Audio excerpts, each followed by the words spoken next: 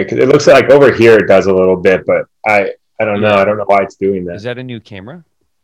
It was my mom's. I was like, "Hey, can I borrow this?" And she You know said, what "Yeah." was so funny is I was actually talking with Lindsay the other day, and I was like, I wonder how much a webcam is, like a USB webcam. I'm like, I could just buy one and ship it to Mikey probably for like No, yeah, 50 I mean, we got like 20 of them because of the studio. They were doing half they had off. a bunch of BOGO. they had a BOGO on bunch of webcams. they were dancing over the Zoom video, so like that's how they would teach. Got to make that My bread mom's team. innovative idea to stay open and make money. Yeah, got to make that bread. Your mom's a hustler though. Like your So mom's a true. fucking if if there's a dollar to be made, your mom's all over it. So true. She she's wise, man. She's she's got a lot of street knowledge. It's so true. How's she doing, man? I miss the old Lucille. Dog, she's a nut now. I mean, she's just so pumped that she's gonna be a I can't call her grandma. It's me Mimi. She wants to be a Mimi. What is that? That's a Fucking make grandma. that up. Is that like a Chicago thing? Is that like a Chicago Polish thing or something? When she was hanging out with the mobsters in the old Chicago, Yeah. that's what they would call their grandmas. They would call Mimi. So yeah, she picked up on that. What you know what's also funny is it's right after your grandmother passed away. It's just like I what? love how we laugh about that. Like, Well, I mean, like, it's funny because, like, man, if anybody just knew kind of like your backstory and then just like how long we've been friends, you know, too, as well.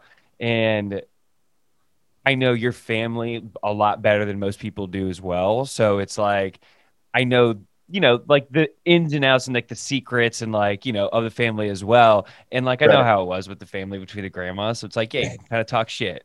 Yeah, So it doesn't matter. Yeah. she was a crazy lady for sure. So, Bro, she was rough, man. Um, she was the only old person I've ever been scared of. I mean, she Your wasn't grandma. scared. She was just like kind of like I don't know if it was just the dementia taking over, even though she was never diagnosed with dementia.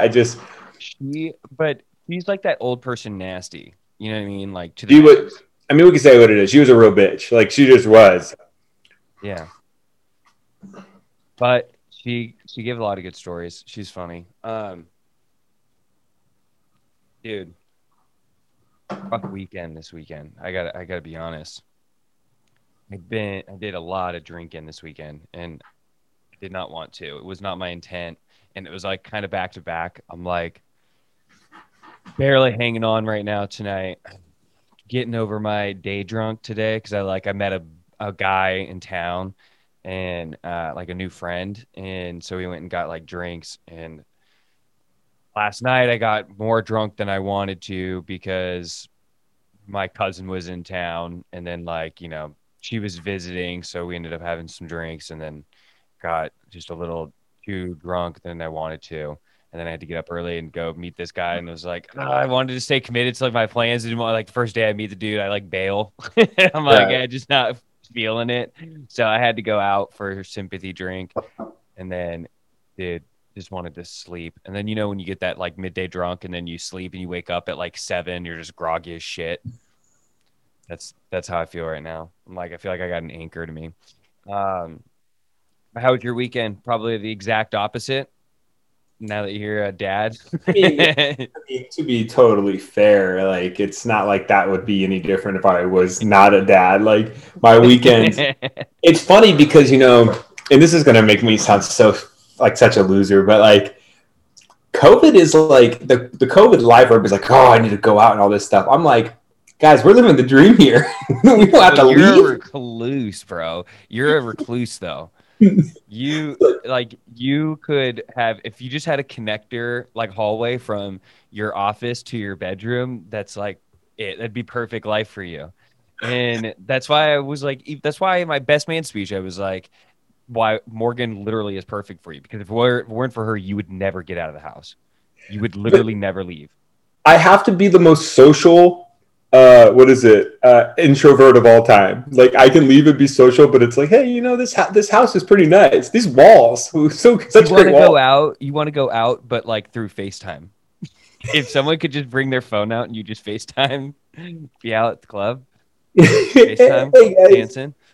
Well, the funny thing is though, it's like going out. Like I enjoy. Like for instance, like this is a long time ago now. I think this was like right after college. You came home. We went to SAC like back to back nights. Those nights were like always really fun, and I looked forward to them. It's that those nights are not always what happens when you go out. Most nights are just like, that was all right. Like, I spent $100 and like kind of wish I didn't. And then like, but those nights where we were just stacking like shooters and whiskey cokes, and like those are fun nights. And like, I wouldn't regret that at all. Yeah, But but they're you've always like you're always pretty structured with your life. Think about like you go think back like you've always kind of like had this plan and you've executed it to a T. Like if there was like a coach looking down on you who like drew up your life game plan and you executed it and you're like, this is it, I'm gonna execute it. You execute it, coach would be so proud. He'd be going nuts right now. to an extent though, because I mean, like, I don't believe in like this. I don't believe in like we talked about before. I don't Like believe in like the cookie. you wanted a mortgage at like 18. You're like, I feel like it's that time. I just need one. You're like it. This is all I think I really need in life. I'm like, you're 18, buddy. Relax. You're like, I don't know. I don't even I know if just I think the was. rates right now are great. I'm like, why I are you don't, getting into this? I don't know if I was mature enough at 18 to even be like, oh, I need a mortgage. I was more probably thinking like, where am I going to get $50 to buy another video game? But Do you I mean, remember? Do you remember we were like dead set in high school? I think it was sophomore year, and we were like walking down to like the local drugstore, right? I think it was still Long's Drugs at the time, and we were like dead set on just stealing something. We were just so hungry after school, and we were just absolutely dead set. We're all fuck this. Like I'm so hungry. Like I'm just gonna steal something, and we were just dead set. As soon as we turned the corner, we saw a $20 bill just sitting on the I do ground, remember that. and dude, I was like, all right, this is incredible destiny. And then we ended up fucking splurging. So crime pays, guys. I That's do all I'm gonna say. I do remember. That's crazy. I actually 100% remember that. Like, it and like that would probably been like the first and only crime I ever committed. But I remember like we were dead set because we were like, dude, we are starving. Like, Yeah. it, I think I just said like didn't have a lunch that day and obviously probably as all high school kids never ate breakfast. right. So I remember when like I was at Jessup and they were like doing the financial aid thing or whatever, and they're like, I didn't get approved for any financial aid, and the lady's like, oh my gosh, are you guys gonna be okay? And I'm like, oh yeah, that's write-offs. That's just it's just called write-offs. We're all good.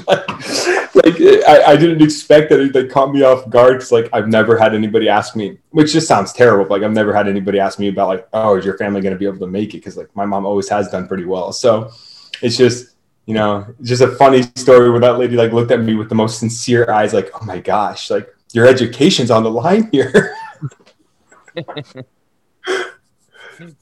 dude, I did not ever have that.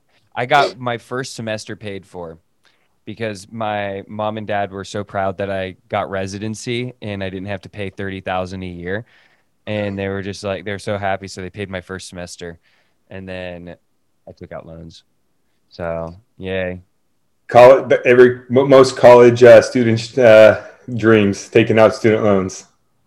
It's not that bad though. I mean, a lot of people like there's a lot of people who are talking about like, oh, I got a quarter of a million. Like how? I'm like, what are you doing to get a quarter of a million in student loans? Like that to me doesn't make any sense. Yeah. Well, Because, like even if you go out of state to a private, I mean, the only way I could think of it is if you go to a private school out of state, and well, that would be like 65,000 a year. like USF, like University of San Francisco is 52, and Chase went there for 4, so that'd be that's 208. Quick maths, and so I don't know what he had to pay. I mean, not to speak about something. I don't know any of his financial deals, but like there's So, but that would be private, but that's like private schools. Think about most schools. Most schools you're not even get like the most expensive. Like if you were to go to like, uh, say University of Georgia or even University of Texas, your out of state's not going to be even your out of state's probably going to be maybe that high. Probably looking at like 30, 40. yeah. But I don't know. Like, do people take more money out for like living? Like, I don't know how that all works. I mean, remember, I went to school like 2 seconds away from home. I guess. I guess I it was adds always, up. I was just always like, I never wanted I feel student like loans. there's Like, so many options, better options though. yeah, that's true. But like, it's funny that you say At like, I least was that's what like I'm complaining about. at 18, you're like, ooh, you wanted to. At 18, like you wanted to have a mortgage. Like, but at 18, I was always like, I don't want student loans. But I didn't know if that was feasible. But like, I took not Yeah, going away to not but have student loans. here's what I would say to most people. I would say you could still go to the great university that you want to go to. Now, if you're trying to go to like an Ivy League school, odds are you have to go to probably a private boarding school, college prep boarding schools type of thing like that. But if you're trying to get into like a top 50 university, honestly, you could transfer in there from a junior college. I would tell a lot of people to probably go junior college for their first couple of years because it saves you 2 years. You can still transfer in and get a college experience. I would say if you transfer in just immediately, particularly if you go to a big school, do Greek life if you're like looking to have like the actual college experience. If you're going to a big enough school, you probably won't even need to do Greek life. You'll still be able to get a great experience, but that saves you money. And then definitely move. And if you're trying to go out of state, move, get residency there. I mean, I don't, I just feel like there's so many options to keep where you can actually get your college affordable and people just don't or refuse to see it. Yeah, I mean, we went this year and we had a fine time. Like, it wasn't the We got worst thing. lucky this year. We got also lucky though that Sierra happened to be one of the better community colleges in the nation, and that happened to be in our backyard. We were a small enough town that we could give it enough funding. You know what I mean? Yeah, yeah. I mean, we didn't love it, but we didn't hate it. We had some good memories. I mean, Yeah, it was all right. It was. It definitely. It didn't feel like an extension of high school, but in ways it did.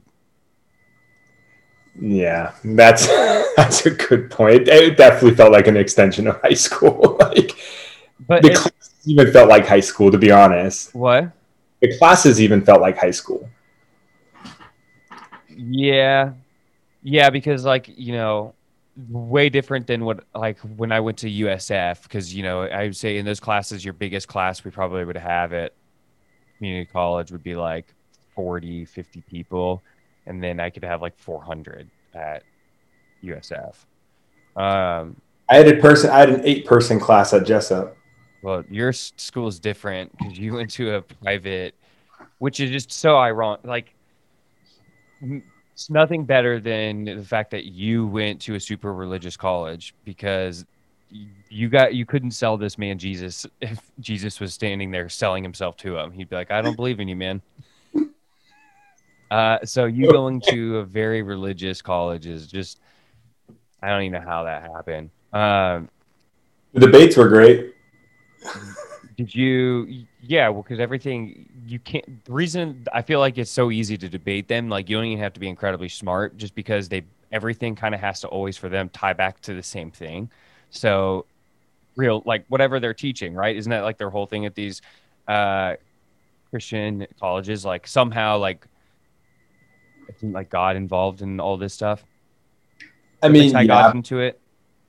yeah, everything's different. I mean, how they do it or how they teach it or what they say. I mean, it's all different. It's not. It's all tied back to like God's word or whatever. I mean, I'm not going to talk like some expert. It's not like I was sitting in there soaking this all in. Like, oh, this is my life's like work. I mean, it's just I would sit there, listen, try to get a good grade on the Old Testament test. How to take that or the New Testament. So what's their words? What are their thoughts on the Old Testament? Oh, that's not real. Like, that's not the real Jesus or whatever. Like, the New Testament God or Jesus, whatever it is like the one they like believe in, like the one who's kind and loving. Because the Old Testament God is like Very, a very wrathful God. Like, harsh. Yeah, he'll fuck you up. yeah. Like he's like, you said what? And he's like taping his wrists and his knuckles. He's ready to go. He's cracking his neck. Pulls the brass knuckles out of the Yeah, waistband. Like, yeah. Rolling his shoulders. He's getting loose. yeah, He's let's go, motherfucker. You said you what? know, like I mean, it was an interesting experience just because you start to learn that it's like, and why I can't cross the line to like ever believing is because they believe what they want to believe, and then they fill in the gaps with the things they don't like, and they'll like twist it to be like, no, it's not like what it seems. But then when you see things that are what they seem, they then turn those things to like be not what they seem. It's just too much. It's just I don't get it. So I just let them believe. I was very respectful, obviously. I made good friends there, like, and it's fine. I just wasn't. You made friends with people who also didn't believe in God. So it wasn't like you're like, and I made friends. It wasn't like made friends with people on the other side of the aisle. Well, Don't pat yourself on the back like you're doing the Lord's work. there was a couple, like there was a couple that were like full blown like believers, but no, for the most part, you're right. Like I hung out with a group of people that they may have believed in God, but they didn't believe in like everything or like the full stratosphere of what like was being taught there. I mean, Yeah. But yeah, I mean, I'm not going to sit here and be like, I was hanging out with like, the leader of the what they call discipleship or whatever. I don't know enough about religion to know. They just, me either. My parents were, because both my parents grew up very religious households. Well, I don't want to say it was very religious, but they went to like church, like everybody back then in the 70s and 80s, went to church every Sunday. They grew up went to all these Catholic schools, stuff like that. My dad grew up in an East Coast German and Irish Catholic family, and my mom grew up in a Spanish Catholic Southern California family. So they were kind of like burnt out by the time we came around. So I really did not have a big introduction to God. And I know the basics, I know the elementary level of God and religion. That's about it. Yeah, I that's why I always try not to really talk about it, just because it's like I don't really know if I know, because because you went to a religious college. Like you literally had to take like credits and stuff like that. Like you had to do some Bible studying. Yeah, but it's like it's an interesting thing because already 10 times more than the average person knows about religion. Yeah, I mean, I technically am like one class away from having a minor in ministry. So, okay, so exactly. So what the fuck? So you know way more than most people would know. But I like how you're saying about Christianity. How you're saying like the basics. Like that's still what I know, because it's not like I like dove deep into these classes. Like it test or test. Like it's like multiple choice and it's like choose the right answer. It's not like I remember it all or done enough to like really learn the word. What? Did you like when you were taking these tests and you were down to like another two? You're like, which one's holier? Was that ever a thought? There, sometimes I mean, like, they're all when you're taking a driver's test, you're like, which one's the safer answer? Yeah, answer. Like I think they were all such holy answers, because they're all like, this answer that was part of this, that's the wrong answer for this question, was probably the right answer for like 2 questions down. Yeah. So, I mean, again, it's surface level, because like I've told you before, like some of the reason this stuff is so crazy to me is like when I had a teacher be like, oh, if you tithe in church, it will times by 10 into your bank account. And I'm like, okay, so if I go give $1,000 to the church on Sunday, my bank account's going to have $10,000. I was like, well, sweet investment. Like, here I come, church. Like, but that's real. Like, that wasn't like her like misspeaking or something. Like that's what she believes. And like how she would designate sometimes when she was super busy, she would look to God to like pick how she would schedule her day. I just saying, like, there's just certain things like that I would start to hear, and I'm like, all right, this is like getting a little too much for me. That's all. I mean, it's not like I look at people who are religious like you're crazy or like I can't believe you. It's just, well, I would definitely say that person's crazy, because I don't think you could ever say with a straight face and honestly believe, unless you're crazy, that if you gave $1,000 to the church, that you're gonna have a 10,000 in your bank account. That's crazy. Yeah, but like that's now. I think a lot of religious people are not like that. I think most religious people are actually not like that. But that's crazy, and she just happens to be religious. Well, the best thing about religious people, though, is like religious people hate their biggest enemy is other religious people. It's not like atheists or whatever. It's Christians who think you take the literal word of the Bible, and then those who think it can be interpreted like how they want to interpret it. They hate each other. Yeah. And like, and it just is what it is. Christian theism believers who are like by the Bible, by the Word, don't like other Christians. And it's at least from what I've experienced. I mean, I guess I can't say in totality, but from what I've Again, you experienced. went to a Christian college, so you've experienced it, I would say, on a big level. Well, I went to a Christian college that is Christian theism, like by the book. They believe the Word is literal. It's not interpreted. It's literal. So whatever that from what they took it and like how it's supposed to be, like there's no interpretation. So again, Are they going not to my strip your expertise. if they hear this podcast, are they going to strip your degree? They're all, you know what? We're going to knock you down. Now you need 50 credits to be a minister so you get your minor in ministry. You, sir, just got demerits. How funny would it be if I actually like did get my minor in it? Like I would like put it on my LinkedIn, like minor in ministry. Like Like you, and then just have a really nice like stepbrothers picture, just cheesy smile. And I then would you're be you just be like, now here's how God's not real. And then throw I out your I grade. would be Mark Wahlberg from the other guys. I got my minor in ministry just to prove that it's not real. Yeah. Just what does Will Ferrell say? He goes, "Oh, what was he? He was like, oh yeah, you learned to dance sarcastically." It's so like, that So would be it. I mean, you got your minor in ministry sarcastically. Wow. By the way, my sister, my older sister, who's religious, is good chance she listens to this. Uh, older sister don't and love of my life. don't have a lot in my defense, but you know, it is what it is. I still love you, and Wait, which sister is this? Tara? no, Tara's not super religious. I was just, Priscilla, I was just wondering because yeah, I'll no, do anything for Tara. no, you 100% knew it was Priscilla. You just wanted to bring up my sister Tara. So, Hey, Tara. yeah, Tara won't be listening to this, by the way. So, just to show which one supports me the most, will not be Tara listening to this podcast. Um, so man, big moves going on in the NBA. You've been seeing And the, Nets are winning the NBA Finals. if Anthony Davis is not healthy, I can't see another team beating them. If he's healthy, I still think the Lakers will win. But if he's Well, not healthy, just remember, hey, we got playoff Paul coming to town. Playoff Paul, he's coming. He's coming in hot this year. I'm telling you, dude. He's not. I believe it. I believe him this year. This year, he's not taking any shit. He's taking names, and he's gonna be crossing off some names this year. And I'm telling you, he's gonna bring it this year. He's gonna average like 26 in the playoffs. Bet. what was the name that they gave him though that we were dying about? It wasn't playoff Pete. What was his actual name that they were joking with him? I can't remember what it is. If I you can't even remember, remember either. it was messed up, but it was comedy. Like it was a great name. I can't think of it No, right. they were calling.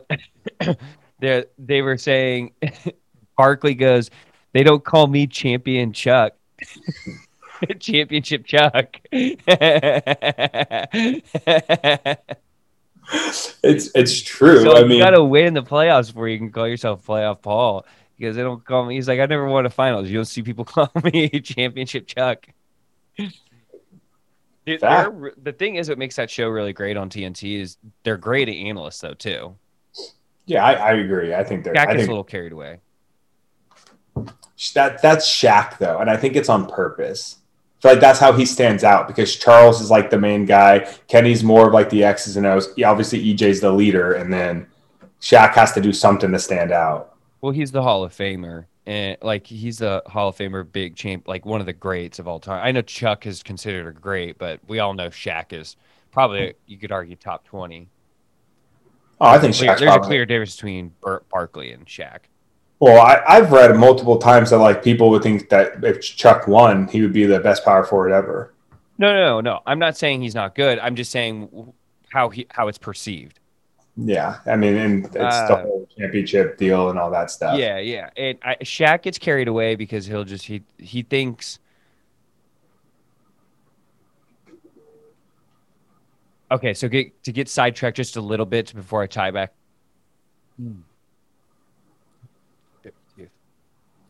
Tooth. Oh, that hurt. To tie it back together a little bit is like this is like my theory of why I think role players make the best coaches because star players like Shaq, I don't think sometimes can really see the game in a different light. Like they think everybody should just be able to do what they do, but they don't really realize that like that's what makes them so special is they can do things that nobody else can do, and they kind of forget that. And I think that's why, like Shaq, will sometimes you'll see me like, no, you just got to do this or that. It's like, dude, they can't do that though.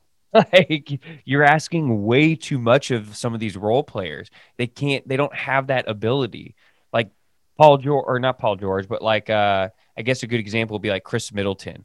I know he like Chris Middleton, or he loves to say this about uh, Donovan Mitchell is a great, even a better example that he says this about actually all the time. He'll be like, he just has to do this. Like Donovan Mitchell's not that good to do that though. Like he's just not.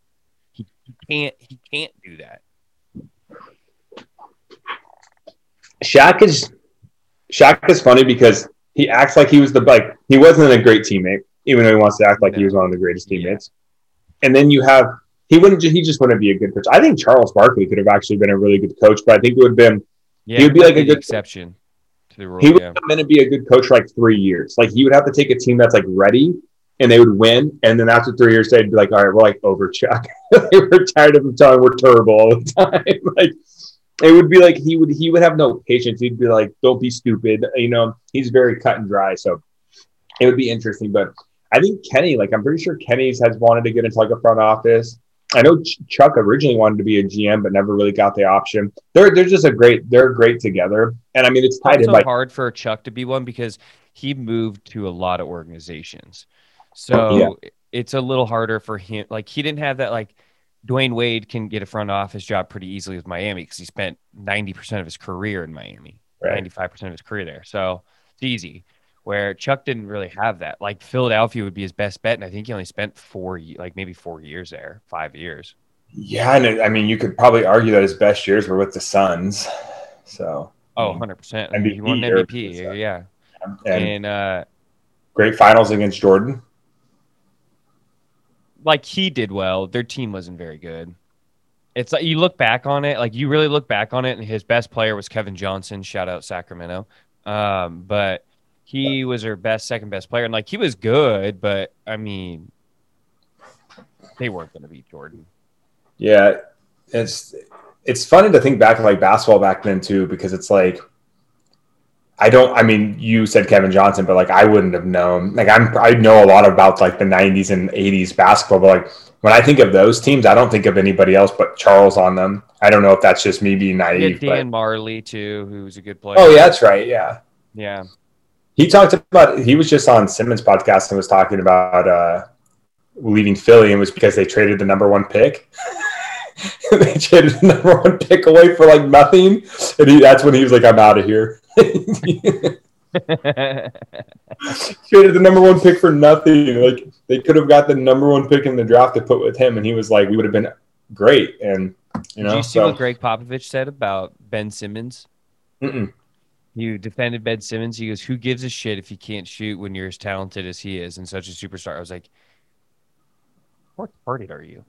I'm like, it's dude, this isn't 2000. Like, this isn't 2000 where you can get away with that and be just a great slasher and probably get away with a decent mid range. Well, I think it's also, it's unfortunate that a coach that's that revered would say something like that because it's like it's clearly holding him back. Yeah, he can never be the best player on a team without the ability to shoot because we've seen it he is nowhere in the stratosphere as Giannis, and we've seen how much Giannis himself has struggled in the playoffs without being able to shoot. And now you're like saying he doesn't need to shoot when he's that talented. Well, okay, so LeBron should have never had to go to practice or work because when he came in at 18, he was that talented. Like, he's already good, so whatever. It's like, no, like the fact that Ben Simmons, I think I told you this. There was a scout that said, don't believe the Instagram videos of Ben Simmons. Like, he doesn't work on his shot at all. And I don't know if you can even say that's slander. Like that has to be true. The dude can't shoot. He's like year 5 and he can't. Like look at Well, Brandon Ingram. They're the it's same not draft. even it's not even that he can't shoot. It's like you don't even know because he doesn't even attempt. Like he doesn't even attempt to shoot. Because he knows it will look like shit because he doesn't practice it at all. But that's where I'm like, that's where, it's like, what, here's the one thing I would say, like, you can kind of make this defense of Giannis because at least Giannis is going to, like, he's shooting 7 threes a fucking game. Like, he's But he works trying, on it too. working on it. Like, so that there's proof that he's working on it. Because he's like, if you're not working on it, you're going to, and you're like, all right, well, he's just not a good shooter. Okay. Clearly he's just working on it, yada, yada. But like Ben Simmons, you can't even defend it because it's like, how how can you say it's not affecting him when he can't even literally in the game can't even bring himself to attempt a three, and you're trying to say it's not limiting his game? Makes no sense. There's zero I logic just in that. I just don't like a coach with that much like stature would say something like that because it's like Top if he of was it though, the last like five years has really gotten into this like OPHJ thing lately, where he's just like been blowing everybody lately. Like anybody gets in the news who kind of gets a little bit of flack, he just like feels like he has to go out with his shield and defend them. Like yeah, everything. I just if he was on his team, you're telling me that they wouldn't be working on a shot or making him like it's the Right. Spurs.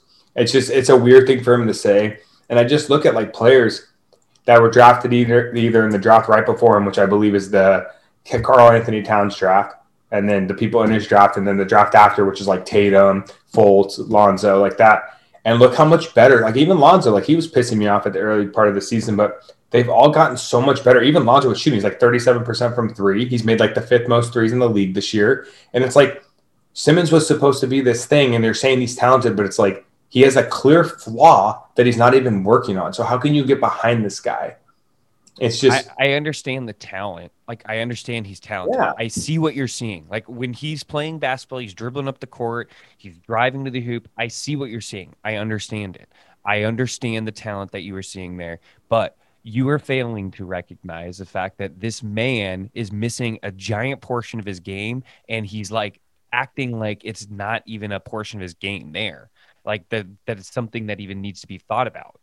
And that's an issue. It's just weird because you also see it's why he's not consistent every Progressing.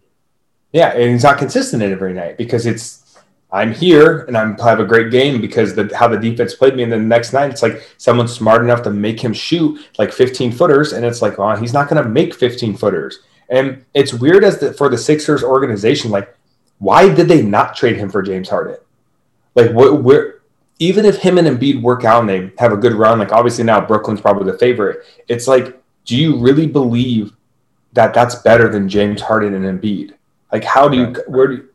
where do you come with that? I just don't. It's weird. It's weird what they're trying to get with him. Because if it doesn't work this year, are they trying to trade him next year? Who are they getting better than James Harden for Ben Simmons? It's weird that they didn't pull the trigger Yeah. because I heard that the Sixers thought they were getting him for Ben Simmons, but they didn't want to throw in something else. And it's just like, what are your goals? Like James Harden and Embiid's probably winning the East, and it's now they have to fight a team that has James Harden, Kevin Durant, and Kyrie Irving. On top of the And fact now they're going to Blake have Ben Griffin. Simmons who can't shoot, And Blake Griffin on the other team too. who I think is going to be a lot better than people think.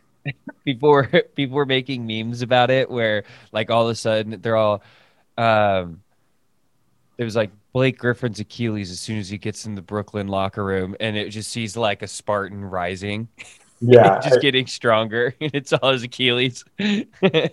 Blake's a good dude, and I'm sure he works hard and stuff. But like, I Injury mean, prone. He's just injury prone. injury prone, but it's like you don't. He's 31. I know he's lost athleticism, but it's like you don't become a all-star, all-team NBA player and then just become garbage. Like he like there was games he literally looked like he couldn't even play basketball anymore. And it's like, is that Well, he motivation? looked like he couldn't play basketball anymore because his knee was. I know when he was in Detroit, I don't think he's been healthy for like 4 years. Now, I'm not trying to sit here and defend Blake Griffin like I think he's going to come out and be averaging 18, but I think he's more than capable to get you 14 to 16 points a game.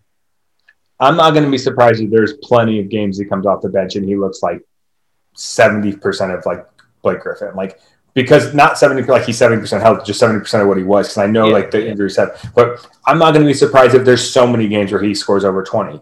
For one, the attention's not going to be on him. Yeah, the attention's not going to be on him, and I think the whole thing in Detroit like Joe was Harris. Like I think Blake Griffin's better than Joe Harris right now. I do too. People probably Joe don't Harris think is probably averaging like 20 right now. When we start to see Blake on the Nets, people are going to start being. He's going to get flack because they're going to be like, "Wow, well, clearly he wasn't trying in Detroit." Because I guarantee it. Why would he? Why is he going to risk getting hurt for a team that sucked? They signed like 5 centers in free agency when that's like the dying position in the league. Like, wait, they were like the Thanos of rebounds. They were trying to get every rebound. Yeah. Here it is. But they also traded 5 centers out there playing a 2-3. It's like this is the Monstars. Detroit's the Monstars. 5 centers starting. It's like Mason Plumlee at point guard. Yeah, it's but what's really funny about that is it's like Hunter just saw in the box just shaking his head like, finally, I've done it. My dream come true. Son, look at this. 5 centers starting. Called me crazy. Shaq would probably be like best lineup in the league. Get in the paint, big fella. But like Andre Drummond, like what's really funny is they did this after trading Andre Drummond. And it's like, so you going away from like the center who can't really do anything but rebound and play defense, and then you sign Mason Plumlee for what I think it was like $30 million. And it's like, so I think Blake, I mean, as an NBA player and someone who doesn't have a ton of time left and has had injuries, can you really blame him if he was mailing it in? Which I totally think he was. There's just no way you go. I don't blame him. I don't. And he was probably also trying to really heal in himself because he knew a trade was coming. That's what he was probably trying to get his agent to wheel and deal this whole time. And it just leaks when it was like finally in the works. But like these agents, like when players are demanding trades, these agents are talking to the front office months before it's leaked. Like they're talking to these guys before it's leaked that he's demanded a trade. Like they're talking to them, trying to get their position where their guys on the team, especially if it's on a contract year. Of course, they're in there, probably in there daily. And so I think Blake's probably just trying to stay healthy, which doesn't bother me. And why exactly? Why would he? What's he benefiting being in Detroit? You know. I mean, it sucked that he got traded there in the first place. I mean, I guess it was a good trade by the Clippers if you look at it now, and bad trade for the Pistons. But it sucked that happened after they like made him sign. Like they didn't make him. He chose to sign 5 years. I think Blake Griffin knew immediately when he was going to Detroit that it was going to be a while till he was back like national spotlight again. And I don't mean that like him as an ego standpoint. I just mean like he went there and he goes, "Fuck, we're probably never making the playoffs." I didn't think they made it 1 year, and they made it like 8th seed or something. Yeah, I think remember he played like on one leg, and it was like inspirational, but like he was half of what he was, and I think he just knew. He was like, all right, well, fuck, and now he's obviously clearly changing his game a little bit. And I mean, now you look at it too, and you look at the whole landscape of like the league, where like he's on the Nets now, which is crazy to think that he's going to be coming off the bench for them.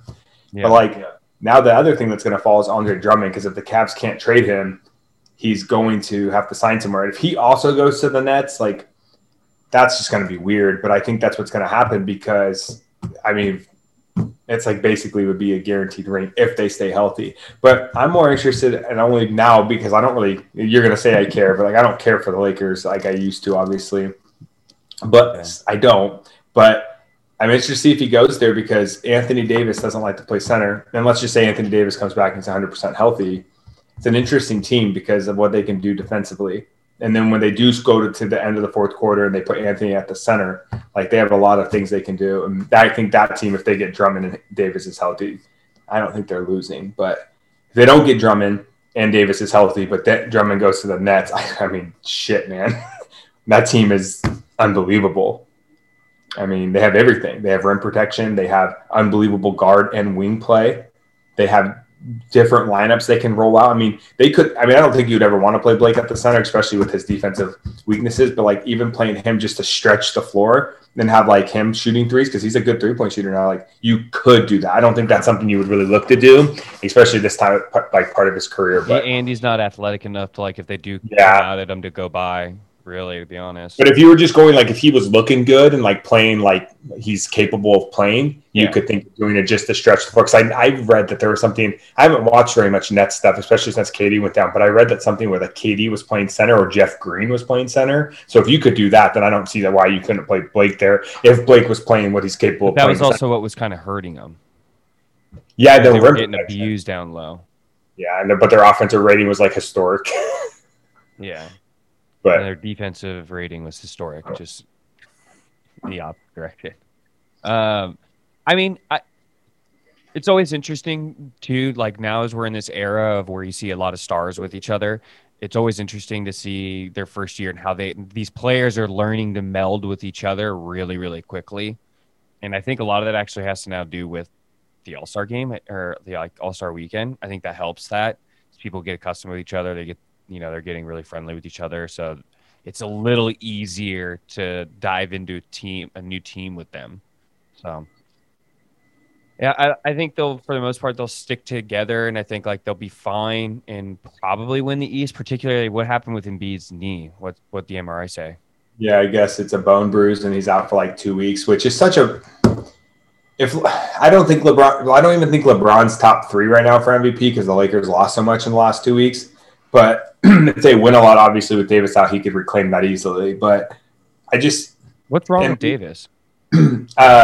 Strained Achilles, I believe it was. Ooh.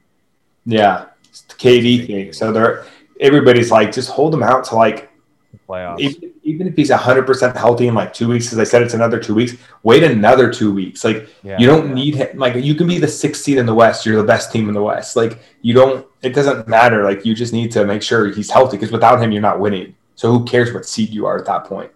Can't win without him.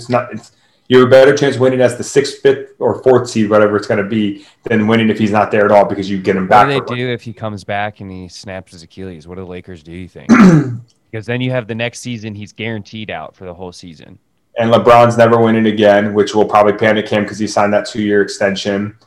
Why would you say never winning again? It would be 1 year. He would still have 2 years left. Well, it's not going to be LeBron.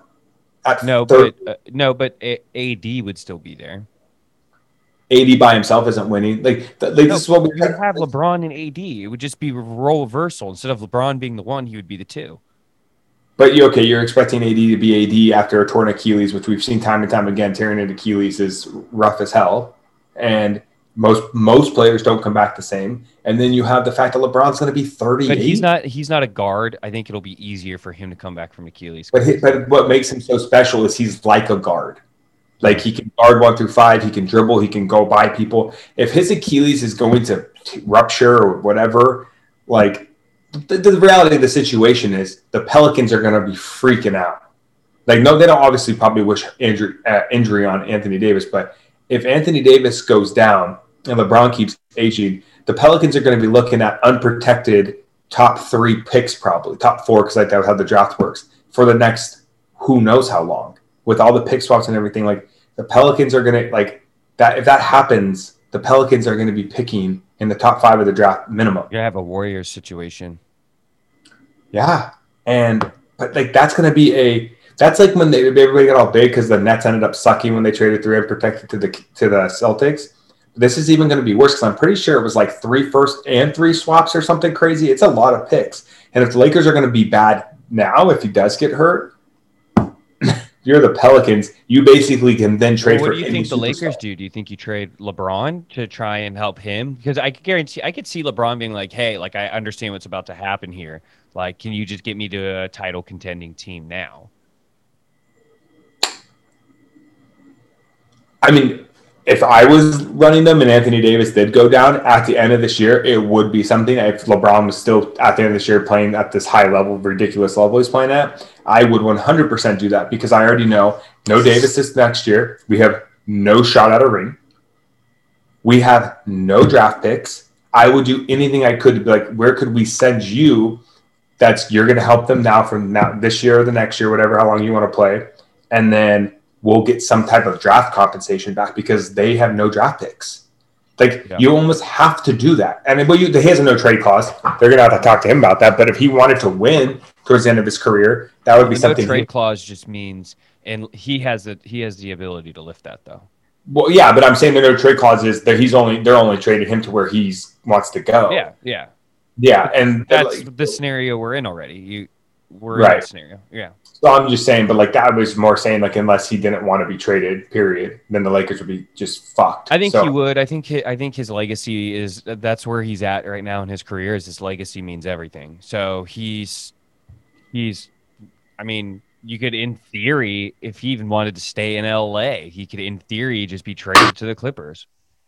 Yeah, it's could, but I mean, yeah. What do the Clippers get you though? Clippers probably have no picks too, huh? And yeah, they don't have any picks, and the Lakers would never trade him to the Clippers, so they just keep him at that point. But no, but that's where LeBron would want to go because his family being in LA, he probably most likely want to stay in LA.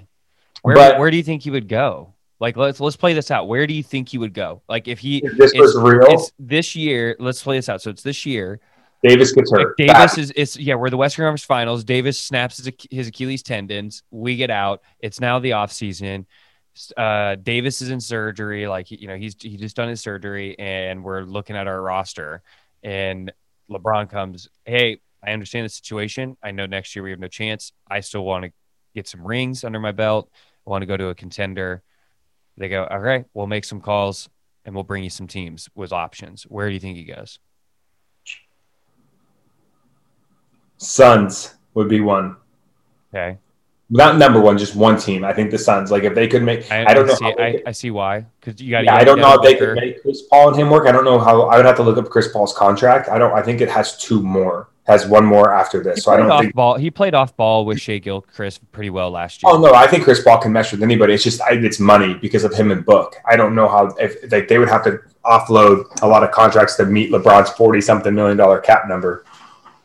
But that would just from a team standpoint, I could see it. I mean, I don't know if it's the best option in this league. Anybody will make it happen. Any team will. Yeah, you just have to have the contracts on your. You just have to have the contracts. If you can make the contracts work, but then they're going to have to give the Lakers so many picks. And as the Suns, the worry about that is, which would be the best place for the Lakers too, is this is a small in 3 years. Yeah, the window is incredibly small, and then for the Lakers, you're like, yeah, we want you have to get a ring. Yeah, you have to get a ring for it to be a payoff. Make it work. Which is not, then you're this. If not, then you're the Suns again for the next 10 years. Yeah, and if you're the Lakers, you're looking at it like this is already a success. We already won.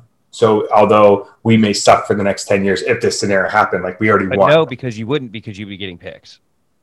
But that's if you trade, like in this situation, if you trade LeBron, then you're kind of like, not only did we win, now we're kind of getting them back. But yeah. So I think that would be a good option. What about the Heat? The Heat, yeah. I mean, yeah, they would. I don't know how they can match salaries. You'd almost. I don't know who makes big money on the team. I think Bam would make good money, but they're not trading Bam away for LeBron for 1 or 2 years of LeBron. They're not trading Butler, obviously. And the Lakers I don't think the Lakers would want Butler because you're in this rebuild. So they would have to have a big contract there that they can put and tie a bunch of other contracts. Dragic? If he was there, he's on a 1 year, I think, or they signed him to like a 2 year with like a team option or something. Because they did the team options because that was for like trades. So they have these big contracts so they could do trades. But then at the same time, these guys, they could take them back if they want them after this year if they can't get a free agent. And then, but yeah, so it's interesting. The Heat would be it would make sense. It would be probably somewhere he'd be okay going. I don't know how his relationship with Pat Riley is, but we're not insiders. We don't know that kind of stuff. I don't know where to go. The Nuggets. New Orleans? God, could you imagine LeBron in Denver? I mean, I guess he played in Cleveland for 10 years. He could do another shitty city. But Denver would be, I mean, from a talent standpoint, I mean, it's crazy. Like, who's good? Milwaukee? Dallas. Dallas. They also have Cap, too, don't they? Yeah, they wouldn't have to sit. they wouldn't have to send as much back if they did this like in the off season. Because I guess we're talking off season, so there would be cap space too for trades. So yeah, that would be a thing. Definitely, Yeah. Dallas could be up there. What about Portland? Trade him And I think he would trade love on. to play with Damian Lillard. So Yeah. definitely Port. I mean, now that I think about it, I think Portland would probably be number one if this was a situation. Why wouldn't they? Portland has an aging Damian Lillard. They'd have an old LeBron who's still good. They'd have CJ if they could make all of this work, which they can. I think they have some other. I feel like they'd have to give up CJ because he's a big contract. Because doesn't Portland? But they have like Nurkic. They have some other contracts. But again, like your goal would not to be that. And then you just flood the Lakers with first round picks. And then if you're the Lakers, you're like, this team's going to be good for like 2 or 3 years tops. And then we're going to be getting everything back that we gave up while we also want a ring. But see, the thing with this is like, if you're whoever LeBron, gets LeBron in the trade, it's a short term bet. yeah. But I don't think, I mean, even when saying this, like we talked like he would want to win. I don't know. I don't know if he'd be willing to leave. I don't know if it's better for him to leave and be like, I want to try to win one more. I don't know if that's better for his legacy. Like I don't really give a shit about his legacy. Tom Brady, although he's already got, I guess, left. Yeah, but that's such a different situation. That's like he left because of like the relationship was fractured, and he was like it was time for him to leave because they in a way didn't want him either. So I don't know. It would be. I don't know if he would actually want to leave. If like a team like Portland was on the table and they could make it work, but like him getting to play with CJ and Dame, then yeah, like I think maybe he would consider it. The problem is they don't. What is he going to do then? Just just wait it out for 3 years and sucking around in LA because they don't have anything to trade to get people. I think his contract's only 2. It's 2 more years after this one. Okay. So you think he's just going to play out, have 2 terrible and just break all the season records? He'll become the all-time leading scorer in NBA history. Maybe he'll pass everybody, but he'll just be a show for the next 2 years. I mean, if he wants to stay in LA, like the reality is, if Davis gets hurt, they're not winning, and they can't afford to get anybody else. They don't have picks. They can't trade anybody. But that's not why I think he goes and he demands a trade.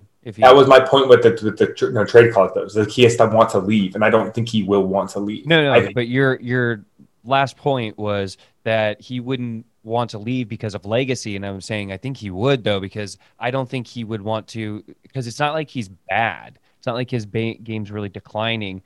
I don't know that he just wants to sit around for 2 years with a struggling team just to break season records.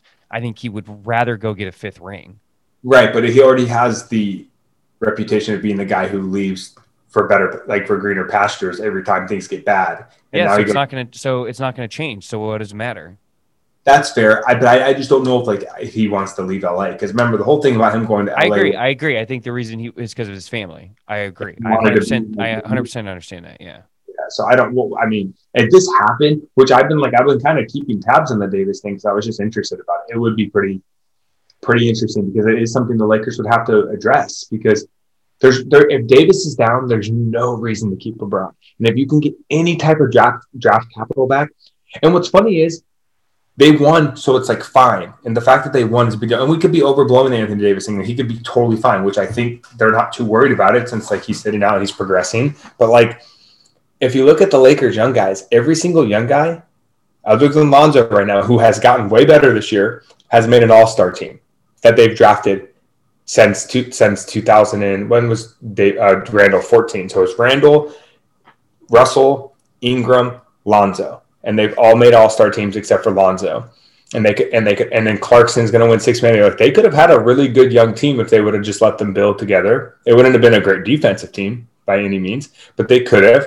But obviously they won a ring. They have LeBron James. They had Anthony Davis. They're not regretting anything. But if Davis gets hurt, try to get some draft capital back. That would have to be the plan. But I don't think Ginny West would ever even approach him.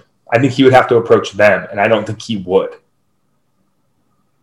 So, but Portland, I like Portland. I just think the eyeball test of wanting a 5th ring over just chilling on a bad team for the next 2 years, I think 100% it is better for him. I mean, why not? So, you know what I did notice too with we were talking earlier about Giannis, how they're kind of dealing with the like fourth quarter defense to shut Giannis down. Is they call this whole thing the wall, right? To just keeps him out of the paint. What I've Right. noticed is they're kind of getting around this now. Is in the fourth quarter, they're just doing pick and roll with Chris Middleton, and so that's I've noticed is breaking it because you can't leave Chris Middleton open. So and it allows him to slide into the paint. Yeah. Actually, but and it's why I feel like they've done really well this year, like kind of right before the playoffs or All-Star weekend and right afterwards. I feel like they're playing well. The Bucks are interesting because I don't understand. I don't understand what they did this offseason. The trade for Holiday was terrible. Like Drew Holiday's not worth four first rounders. I like that they got Drew Holiday, but I agree that the trade Yeah, itself was terrible. But I it's don't terrible. think getting Drew Holiday was bad. No, not getting Drew Holiday over Eric Bledsoe is bad. He's way better than Eric Bledsoe. But for Yeah. what they gave up, it's just weird to me because it's like that type of capital. If you wanted to add a little bit to it, could have got you somebody maybe this offseason like Bradley Beal. And if you're Giannis, Or why Klay is Thompson. that? Yeah. And if you're Giannis, why is that the trade that was like, yeah, I'll sign the 5 year? It's because they just showed you that they'll do anything to like get a guy. But it's like they just technically sunk your future because technically he's not good enough to put you over the hump. Right now, you're maybe the third best team in the East. And it's like, I think they're doing well. I think they're secretly doing better than people think. I think because what they're doing right now is, and I really do think is an edge going into the playoffs, is they're going to get to the playoffs and they're going to have a lot of games where they're going to have which means a lot of practice because that's what the regular season is for the playoff teams. They'll have a lot of practice in close game situations. I think they're going to be better at closing out games and struggling to win, like in those struggle games where you're just anybody's just scrapping for points sort of thing. They've had a lot of those games. I think they're gonna have an edge with that. yeah, I mean, it's just weird to me because it's like if that's the trade that got him to sign the Supermax, all that makes me think is he was never leaving. Yeah, I just think he was I think he kind of felt pressure from the outside. Like I think he wants people to have this great image of him. So I think he wanted to like keep that loyal. He's that loyal image. yeah, but I I don't don't think think he he had was ever ever. leaving. Yeah, I agree. I don't think he was ever leaving. So but on his part, then, if that's the case, go to the front office and in that meeting that he supposedly had, where he kind of told them like he wants to see them show that they're going to try to contend. It's like don't like just tell them you're going to stay and tell them to find the right trade, not 4 first round freaking picks for Drew Holiday. Like that's what I'm saying. Like Bradley Beal most likely could be gotten this offseason. Bradley Beal, Chris Middleton, and Giannis would be crazy good. Like that's all I'm saying. It's like if that's the trade that got you to stay, you were never leaving. Drew Holiday is not the game changer to make you stay.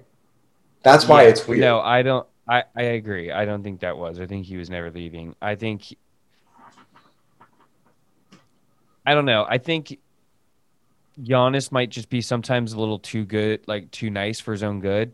Like I think that, I think that's what it is. I don't think he has that aggressive killer instinct. Like he doesn't have that cut your throat mentality. Which I think you kind of need, not to be a great player, but I think you need in order to be one of the best players. Yeah, I agree. And to backtrack a little bit, just to like kind of like reference the pod, I think that LeBron take is actually a really like big deal. I think that's actually like something that is pretty interesting to have thought about. The whole if LeBron would get traded and where he'd want to go. I just to kind of backtrack to that, like I think that's actually something that if Anthony Davis gets hurt, we'll come back to this and be like, this was actually 100%. 100%. And it's this big deal because I wonder, what people will be saying when it comes to like where he would go. We were talking about Giannis, but I was kept thinking about that. I was like, Giannis stayed, he signed, like LeBron just signed an extension. Like what makes these guys stay? And now I just was thinking about the LeBron thing again. Like, damn, that could be a really big story. And if he doesn't leave, it's like, it's just LA. Yeah. Yeah, and the honest, yeah, it's great. Some of these guys are being a little different, like KD, who I don't like as a person. I'm Yeah. not a big KD fan. I just think he's totally fake. Like did you see that someone He's very put emotional. He's did super you see the emotional. tweet? Someone like resurfaced a tweet from him in 2010 when it's like, why are all these guys teaming up? I want to go at these dogs or something like that. And then someone retweeted it and was like, hey, like not, he was like, I don't know exactly what he said. It was basically like, hey, no hate, just like curious what changed. And was like real talk. Like, I want to know what changed. And Katie actually replied, and Katie just said the decade or something, the year or something like that. Like that was his response to it. The decade changed or something like that. So it's like, oh, so the decade changed. So you had to go and team up with the 73 win Warriors, and then Well, he means the Kyrie. era. He just means the era was different. It's different. It wasn't the same. It's not the same era as 2010 anymore. We're in a way different league from 2010. Yeah, but he was also on a Basketball's team. progressed so much since then. Yeah, but he was also on a team that was up 3-1 on those 73 win Warriors. Like, if you're telling me for sure that Thunder team never wins, like I don't think you could ever say they wouldn't have won. Like, I don't think that's a thing. Like, there's no way to say they would not have won. So it's just interesting. I thought that was interesting. I just think that dude's all over the place. He's a great basketball player. I personally think that if he didn't have the foot injury in 2014 and then the Achilles and all this stuff, like I think there would be a lot more respect. And he didn't join the Warriors. I think there would be a lot more respect for his game. Like it's like I think people know he's great, but like he may be like top 3 ever talent. Like how good he is, and it's just I think those kind of decisions and how sensitive he is kind of takes away from that. Which I don't know if that's fair, but I mean it is what it is. It's been taken away because I honestly think the dude may be just overall the greatest forward to ever play. Like I think talent wise, if he never got hurt and played a full career and never had like the emotional crap happen, I think that like maybe talent wise could even have surpassed LeBron. Well, I Like mean, oh, okay, yeah, pass LeBron. just because he's so like even when they played LeBron in the finals, he torched him. Like he was the Yeah, but best. nobody ever gives that to him because everybody says that his LeBron's team was just shit. Yeah, but I mean, the 17 Cavs team wasn't shit. The 18 Cavs team was shit. The 17 team was good. Like they were They still had really. Kyrie, right? Yeah, that was the team that were going for back-to-back championships. They were really good. If the Warriors didn't get KD that year, I don't know if I mean, they went through the West playoffs that year, but that Cavs team probably goes back to back. Like they were good, and he just gave it to LeBron. Remember, like the pull-up three. Like Yeah. I'm just saying, like I mean, I guess it's a little too much to say he maybe would have been better than LeBron, but like every time they played, especially in big games, other than when like KD was like in his 3rd year when they went to the finals, like he torched them. It always came out on top, always looked better. And I don't know, like I think LeBron sometimes like he beat Kobe in head-to-head games like because of his teams and stuff a lot, but like it always seemed like Kobe could kind of get in his head, and I feel like KD got in his head a little bit because KD was never like super buddy with him. Like he would fake it a little bit, kind of like I felt like Kobe did too. Well, I think they did that intentionally so people saw them still as competitors and not you because you don't want to be seen as the person who's friends with LeBron because and buddy with LeBron because then you'll never be able to be compared as being better than LeBron because then you're just LeBron's friend, you know?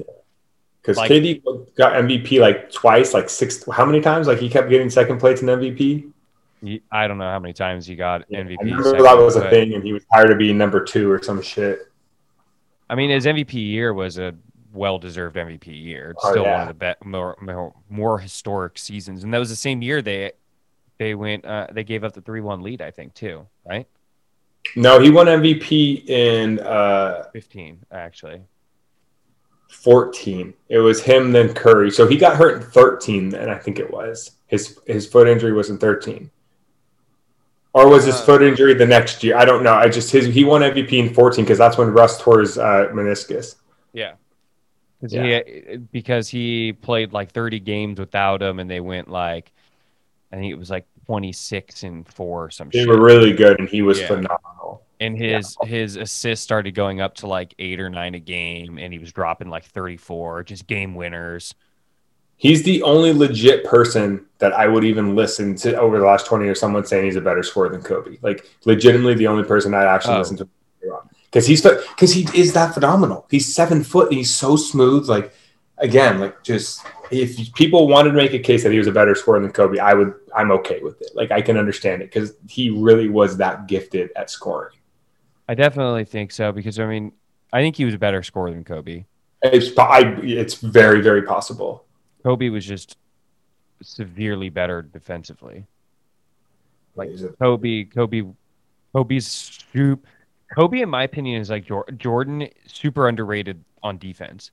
You get lost because of how great of offensive powers they are, that how good they really are on defense. Yeah, it's just the overall talent. But when you're just talking scoring, like it may be KD. KD may be the most gifted scorer of all time. Because if you see James Harden, you saw James Harden put up 36, but it's like if you look deep into that, it's like he's shooting X amount of times. Like he does whatever he wants on offense. It was even worse than the 06 Kobe, but the 06 Kobe was also playing in an era that wasn't 400 possessions a game. The fact that Kobe scored 35 a game in 2006 is probably the craziest scoring season ever because of pace of play.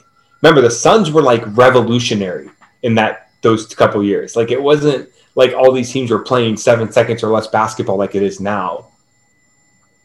So it's interesting, like for me to like really give that to KD because I think KD's really that freaking gifted of a scorer. Like,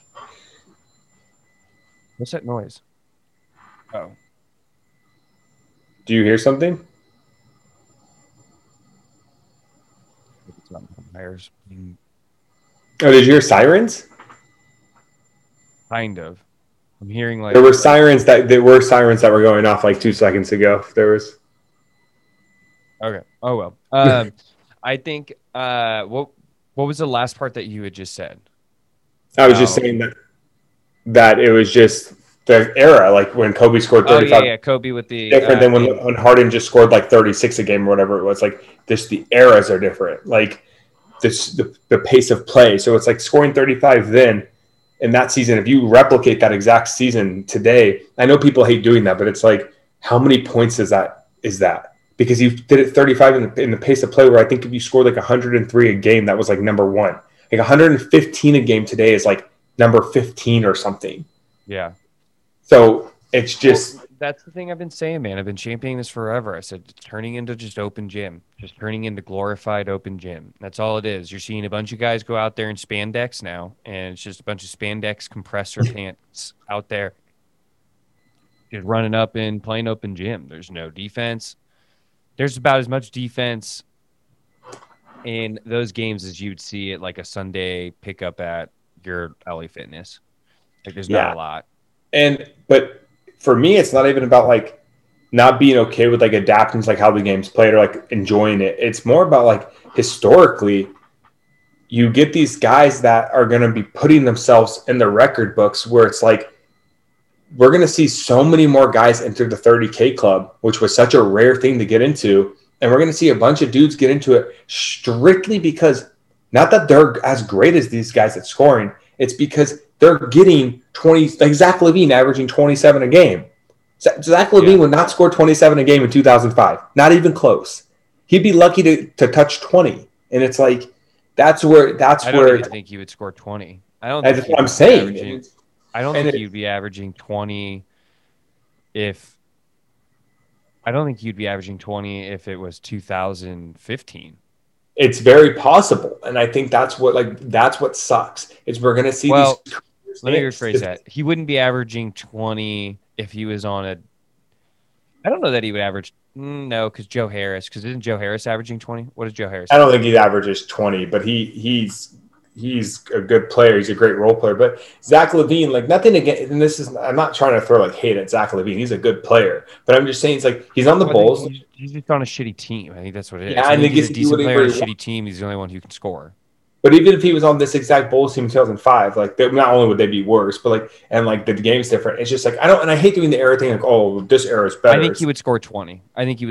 That's fair, but it's like there's a big difference between a guy who scores 20 and doing 28. 28 is like legendary scorer status for most of like NBA history. If you're hitting 27, 28 a game and doing it, you're known as a great scorer. I would never say Zach LaVine is a great scorer. Like that's my thing. It's like he's not a great scorer. It's a game where the pace is ridiculous. Nobody wants to play defense. It's proven in the numbers. If you look at the historical numbers, I guess it was like 10 years ago, Ryan Russillo talked about it. It's like the worst team there 10 years ago was like historically bad, would be the best team today when it comes to defensive numbers because because of the pace of play. Nobody plays defense. And it's like, so it's just, I don't know. It's really, for me, I'm just, because I love the game. I love the history of it. It's kind of upsetting when I'm going to be seeing like Harden at 30,000 points because he could take 17 threes a game, go 1 for 17 one game, and then the next game go like 9 for 17. And like that's considered good offense in today's game. It's just. I mean, I think that kind of comes with the nature of the 3-point line because it's just such a further distance shot. And so I think you're going to, the inconsistencies show more from that range. Because it's like a bad shooting night because you're already, if you're shooting 33%, you're going 3 for 9, right? So it's like you have a bad shooting night, which means you're shooting below 20. That means you're going now 1 for 9. That's drastically different. Now to make up for those averages, still to average 33, you're now you're getting 6 on 9 on your next game to average that out. So right. I think that's just kind of like how like that doesn't really bother me because you would see even Klay Thompson, smaller, a micro example of that would be like Klay Thompson. Like how many times in the first half did you see him? He'd be like 1 for 9. Then he comes out, he's like 8 for 8 in the second half. Like, because like, and then he ends up shooting like 50%. Like a good example is like James Harden's probably playing some of the best basketball of his career right now. He's averaging 25 a game. Could he go and get 30 plus on the Nets? Yes, but they wouldn't be as good. My thing is, if they make him get the 30 something a game, they're not a better team. But the great scorers were the ones that when they would get into the 30s, their team was also better for it because they were such gifted scorers. It wasn't like, and that's just what's interesting to me. Is like now he's playing probably the best basketball of his whole career. He's averaging 25 a game. He's ridiculous all over. I personally think he should be MVP if Embiid is not. And it's like, it feels more natural. It's not like he's a great scorer. I think he's gifted, unbelievable handles, everything. But it's like 25 a game when he's doing it the right way, not just playing this weird Rockets offense. And he's phenomenal. He's even better. But then it takes him out. That's 10 points less than he averaged 2 years ago. And it's like, because of the style, like that's not winning basketball. Like they won regular season games, but it's not winning basketball. Now he's on a great team. He's playing the best basketball of his life. And it's not coming with him just chucking shots and trying to get to 30 every night. So that's what I'm saying. It's just Kobe was getting 30, Durant gets 30 because it's like they're that damn good and the team's going to win and it's going to lead to a chance to get championship. When James Harden's getting 35 a night shooting 23s, that's just about James Harden basketball. That's not Rocket championship basketball back then. That's all I'm saying. And I think it's the same thing with LaVine. Would LaVine be better suited if he was a second or third guy scoring 20 a game, slowing the game down a little bit? He's playing with better people, 100%. So it's just, I don't know. Maybe I'm just being an old man. No, definitely ranty on it, but I don't know, man. I'm not. I just it's a lot of it. Honestly, is hard for me to even get into with the NBA to really dive into it because it's just not the same. I like to your point. It's just not the same. Like you're not seeing the same level of honestly even intensity. You can tell now everybody, it's like all the people have realized, all right, who's making the playoffs early in the season, and then they all kind of milk it, and then they know just save everything for the playoffs. I mean, that's what you're seeing. And true. Is playoff basketball different? Yeah, there's some defense, but I don't even think playoff basketball is really that much more intense defensively. Like in the NFL, it's different. You can see the defensive schemes come out in NFL playoff football, and it's just the defenses are way different. And you see it in basketball, but it's not. I mean, you're still going to see teams get 120. You know.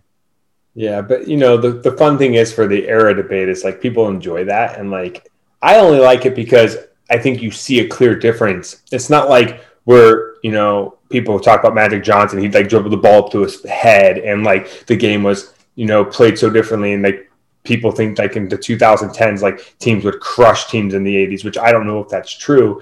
But for me, it's not even about trying to like get all like nitpicky. It's just watching these people, and like I just don't like seeing Zach LaVine's of the world, who's a good player, like be third in scoring. It's more just I would like to see these guys like basketball be a little bit more about like the 2015 Warriors, great ball movement, everybody's touching, like fun offense, like that's great. Not like Zach LaVine searching for 35 or Harden on the Rockets just shooting 29 times. Like even though I'm coming from a Kobe fan, obviously. I think 14 to 16 was the best basketball in the NBA. I think that was the peak of the NBA. It was good.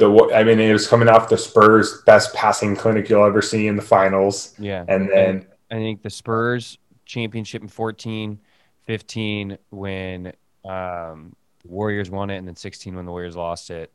I think those were the 3 best years of basketball.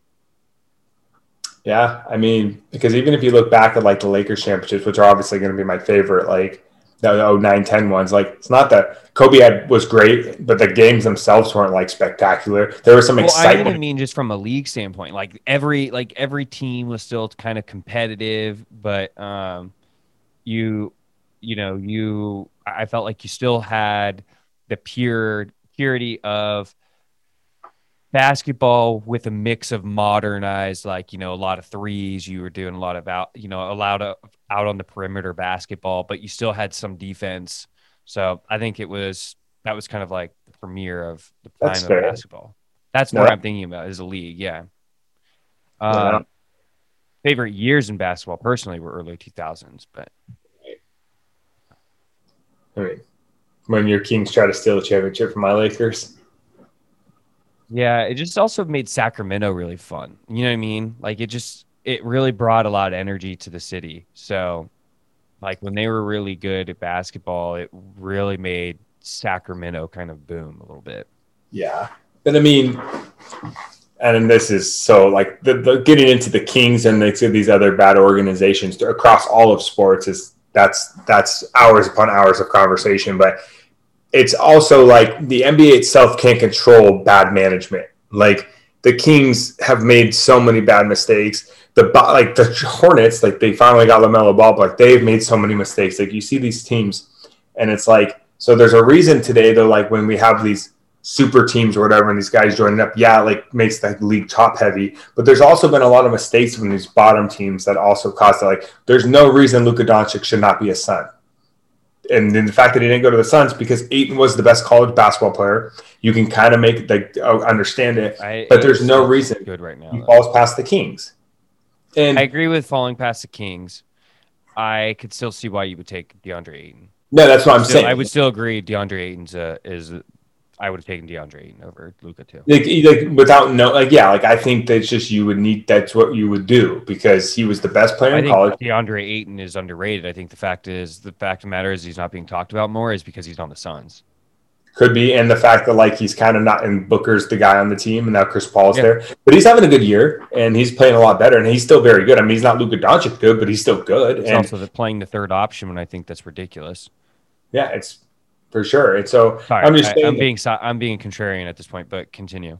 No, I know, but I'm just saying, so it's like you have these things that these teams do constantly, and some is bad luck, but there's a reason a lot of the good teams outside of like, I'm not talking about the Lakers because like I know they're Hollywood and they get the guys, which is actually not as true as people think, and you get these teams that stay good, like the Spurs weren't drafting in the top 10, but they've created a culture and they try to get good players to go around their good guys. And I just think that the league itself gets top heavy because these guys keep going to like the good culture teams. Like Miami hasn't won a championship since LeBron and them, but they're always talked about as one of the best cultures. And then like what they did last year. So I don't know. It's just interesting to see like the top heaviness because of like superstars teaming up and then how the bad teams stay bad. And you want to blame market sometimes, but at the same time, it's like, the Sacramento Kings should have Luka Doncic. Or it's like Detroit signing 5 centers.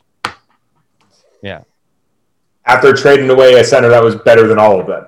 So, yeah exactly. And so, some of these owners, they realize they're not – a lot of these guys are kind of – you're not a market where people are going to come and you probably are like it's hard to build a great culture when you're constantly bottom 15 in the league. So it's hard to build a great culture because winning sucks. Nobody's like cheerful every time they lose. So Right. that's hard, but a lot of them are just buying their time. They're like getting players in to have some sort of draw because they're trying to make money, obviously. It's a business for them. So they're more just trying to keep this corpse alive, like on life support, until they see an opportunity where there's a good draft class. They happen to have a lot of picks, or they happen to have good contracts to get rid of that they can get a deal. And you try and land somebody like a Zion and a franchise changer. That's really what a lot of these teams have to rely on. Now, when you're the Lakers, you can rely on having 5 years that are terrible because it doesn't matter because you are the Lakers. Because you are the Lakers, you are a great destination, and they're gonna who wouldn't want to play for the Lakers, right? So they can flip and they could be the last in the league and the next year win a championship because they have the ability to just stack a team in 1 year because everybody would want to go there. Now you could argue like places like New York, obviously not true, right? Because I think a culture can matter, but I think that can matter like when you're coming down to like you want to be in New York in that big media like KD, right? But one has a little bit better of a culture. All right, you're going to go to the other New York. So, Yeah, it's definitely true, and I think it's but like when you see these teams constantly just whiff in the draft, which is going to be even more of a blow to a team like Sacramento. You just start to wonder, and it's like and it's even contract stuff. It's like with them specifically, it's like Buddy Hield for 100 million or whatever it was 88 million. It's like right. it's not it's like at the time of it, even though he came off a good season, it's indefensible. It's a horrific contract, and I know you have to overpay. You don't that you have to overpay to keep your own guys, whatever it is, because you're Sacramento. But it's like I don't know who's giving Buddy. He's not even a 3-and-D player. He doesn't play defense. He's an undersized shooting guard who's not that athletic. Like he's a So what I 3 point. think their reasoning is because I think they saw that one, they probably saw upcoming drafts. Two, they needed to sign somebody who would be solid in that position, and they weren't bad enough to where they were going to be able to get a good draft pick, but they weren't good enough to be able to like give value to other teams outside of trading De'Aaron Fox. You know what I mean? He's the only one on the Kings that has true value in the market for the Kings My is thing is, De'Aaron if you're Fox. willing to give I shouldn't say bad, a player like Buddy A Hield, bad contract.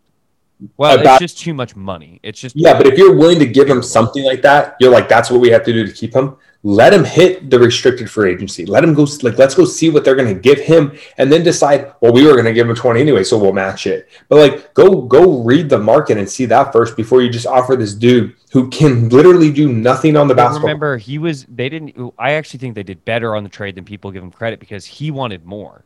He wanted over 100, and the It Kings was only like gave him with 90. incentives, isn't it? Like 96 with incentives or something. It's Right, but something. he wanted like 120, and the Yeah. Kings said no. So the Well, Kings that's actually why I would did. let The him hit the Kings saved market. him, but they still saved 30 million. So it Yeah. was like they did. That's what they did. They did their job on that. Now, I think he would have gone for 80 probably realistically. But you also saw a lot of players who were like out supporting him. They're like, yeah, he needed to get his bag. And it's like, he didn't even make the All Star team. It's like, you want to pay this guy over $100 million? He didn't even make the All Star team. And I think Yeah. that's what the Kings did. And I thought the Kings I were don't. right. Yeah. I think teams.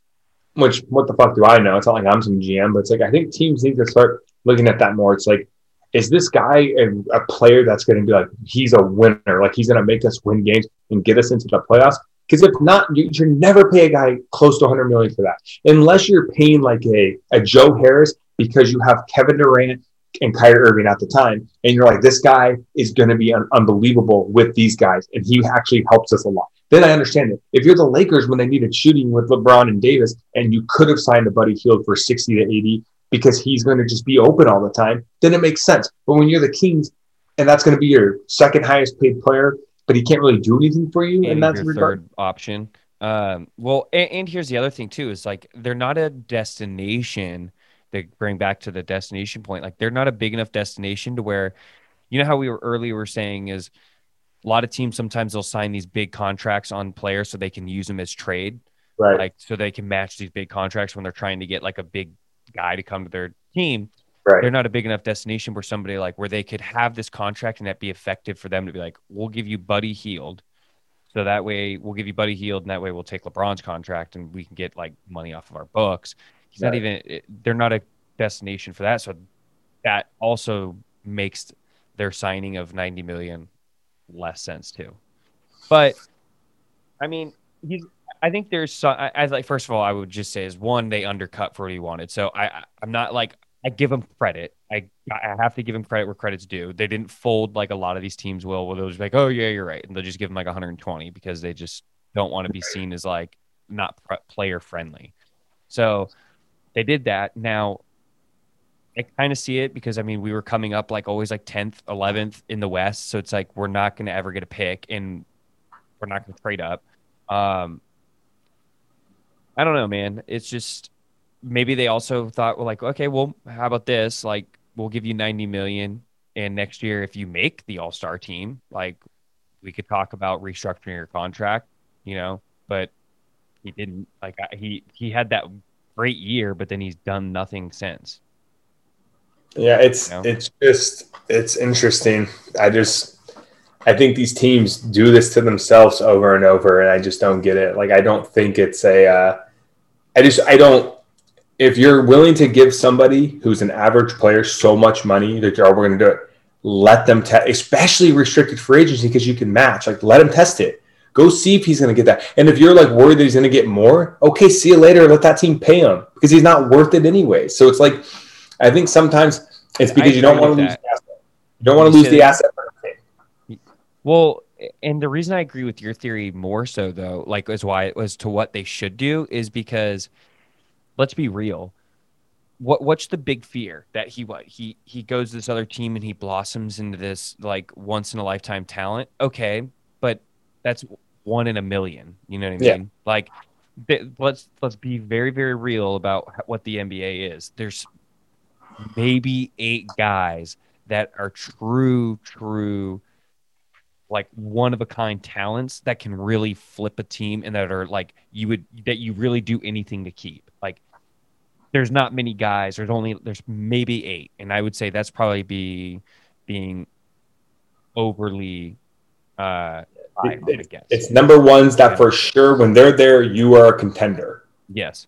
There's Yes. very few people that can do that, and there's very few people that you would tie down viciously. So I agree. You should let test the market. You would never let LeBron James test the market ever, because you know what you have in your gym. You don't let a guy like that. So Yeah. if you have this ability to, I agree. You should always let him. And that's the beauty of restricted free agency when you have a And it gives you power as a team, as a franchise, because you could, like you said, you get to see what the market thinks of him. and I just think personally, like with the restricted free agency, unless you have a Luka, Devin Booker, whatever it is, coming off their rookie deal that is getting the max, and you just give it to them because you know that's what they're going to get. When it comes to these guys you don't really know, let somebody else overpay them. Like if someone wants to give Buddy Hield 25 million a year or whatever it is, it's like okay, like we would never do that. So it doesn't matter that you let him test the market, unless your theory was like, well, we wanted him for 18 and he was ready to sign that. But it's like again. Is he worth that? No. And if there's a team giving him 25, what is that going to make you think now? Like after a year's gone by, you're going to be like, thank God we didn't even give him the 18. And Yeah. it's like, so, but with restricted free agency, you have the ability to match. And with these weird type of deals, when these weird rookies come off the deal and you don't know what they're really worth, let the market Well, play out. sometimes they'll get other teams who will throw out these massive contracts knowing that the other team now has to match it, and they'll just blow out their salary. So they'll just fuck with these other these other But I teams. just They'll be wouldn't like, match it. what? I just wouldn't match it then. Yeah, but sometimes people get like a lot of these owners as they go, fuck, they think we're putting him out there to test in the market, and they all think Buddy Hield is worth 25. They get panicking. They go, we have to lock that down. Little they know, it's the other guy just fucking with you, wanting you to blow out your salary cap. Well, think of the Hawks, though. Like the Hawks signed Bogan Bogdanovic from the Kings, and he got 74 million from the Hawks, and the Kings didn't match it. And Brilliant move. brilliant move. Like, and the same thing with because It's a little bit like the Kings get a lot of shit because I think they get a lot of shit because they passed on. First of all, they took a chance on Marvin Bagley and it didn't work.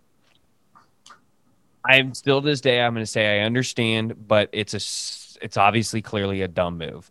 But I know what they were thinking. It was just bad thinking. Yeah, I look back. I know what you were thinking, but it doesn't make it good thinking. And that was old management too, to be fair. Like their new management was this summer because Vladdy stepped down. So far they're doing well. Yeah, they're actually doing good play. And they drafted Halliburton, who was probably the steal of the draft. So they did. Yeah, I didn't watch their draft, to be honest, because I did after Thomas Robinson, I stopped looking at the Kings draft. Oh, fair. And the best part about the Thomas Robinson draft was Lillard was number 1 on their board behind Thomas Robinson, and Thomas Robinson fell out of the top 3, so they thought they had to take him. So you guys would have had Damian Lillard if he got taken in the top 3. Thomas Robinson. He would have loved Sacramento too. Oh, he would have loved. He's from Oakland. Yeah. He'd been playing. Shit, that's right. He'd been playing like an hour from home. He'd been loving that shit, and the Kings would have been relevant. But it's funny though. Loyal too, because we're not a big market team. He would say loyal to Sac. And look how he's loyal to the Blazers, man. Like, yeah. So it's funny. Go down on that shit. But the new management is, doing things, and Vladdy's gone, and Vladdy made a lot of bad decisions. So you can see, but Halliburton's like a top 4 rookie in this draft, and some think he may end up being the best, which I think that's going to probably go to LaMelo now. From? Fuck, is he Kentucky?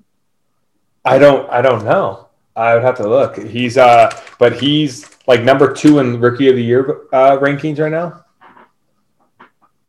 I was going to do it, but he went to Iowa State. Yeah, okay. But he's really good. And people were worried about how him and like Fox could coexist, but he's really good. Yeah, I think he's going to end up being like the 2nd or 3rd best player from this draft. And depending on Wiseman, I don't think Anthony Edwards is going to be better, but I think Wiseman could still be the guy because I think Wiseman's good. I think he's just a little gun shy. I think he needs to get more assertive, and I think once he learns that I think he doesn't realize that he can play with these guys. You know what I mean? I still think like when you see him out there, he almost feels like he's looking at it like he doesn't think he kind of belongs, or he's not sure that he's like good enough to play. And I'm like, dude, you're going 5 for 6 and you're getting 16 points and 8 boards. Like, be a little more aggressive, or more like 5 boards, which kind of shows a big player's aggressiveness, how many rebounds they're getting. Like, if you're a big, you're 7 foot and you're getting 5 rebounds, you're not very aggressive. Right. But yeah, so I mean, this was looking like a pretty good rookie class right now because of Melo, Wiseman, Anthony Edwards, Halliburton. So better than people thought. Yeah. Well, and also the Knicks, didn't they get somebody too? Well, they took Obi Toppin. I don't know how he's playing though. Not Obi Toppin, but they have some rookie who's doing really well. Obi Toppin is struggling. He only plays 12 minutes a game, which is interesting. Who's the other guard that's playing really well right now for New York? It's not R.J. Barrett. He's playing better. No, R.J. Barrett. No. I'm just saying. I'm not talking about him. R.J. Barrett's my man. I love R.J. Barrett. I think ESPN shows how long they've been in. Maybe not. I don't know who it is. It's just Obi Toppin. I'll get his name here. Hold on a second.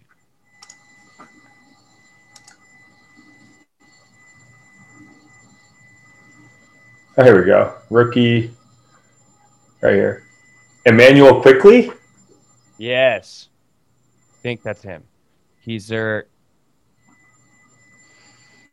Yes. He's averaging 12 and a half a game. Kentucky, yeah. But he's apparently come on like recent. New Knicks management, man. Know what they're doing.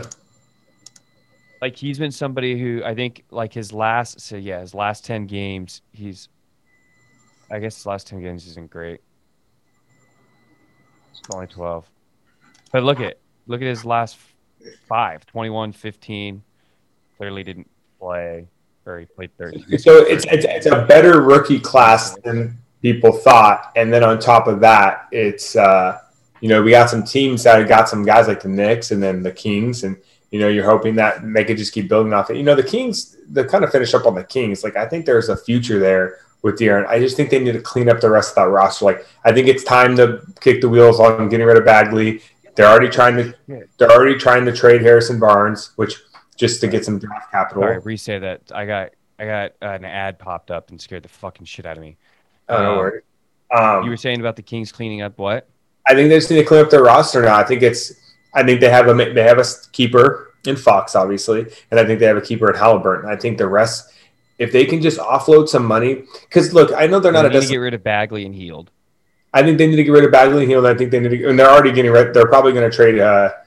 I just said his name and I can't think of it now. Harrison Barnes. They're probably going to trade him at this deadline. And I just think getting rid of those guys to shed some money Well, if they he's doing could. pretty well too, so he's got his stock's kind of gone up. So he's Yeah, a good get trade. some draft picks, and then you don't have to sign the best players in free agency, but like start to get some like good veterans, like some good culture guys. Even if you have to overpay a little bit, like to get some good veteran guys in there to build around, and then rebuild the culture, and then maybe you hit on another draft pick, and then maybe when you're good, you package your picks together and you try to trade for a guy who's pretty like a Beal, let's say, and then you pair him up, and then you're like a good team. Like I'm just saying, like They need a big. They need a good big, is what they need. That's the and one thing they haven't Carl had Anthony since Towns Wes is Carl Anthony Towns sounds like he's more and more available, and the Kings. Who knows? Yeah, but I don't want Carl Anthony Towns. I know he's going through a lot. So like on a personal I'm level, not a big fan either.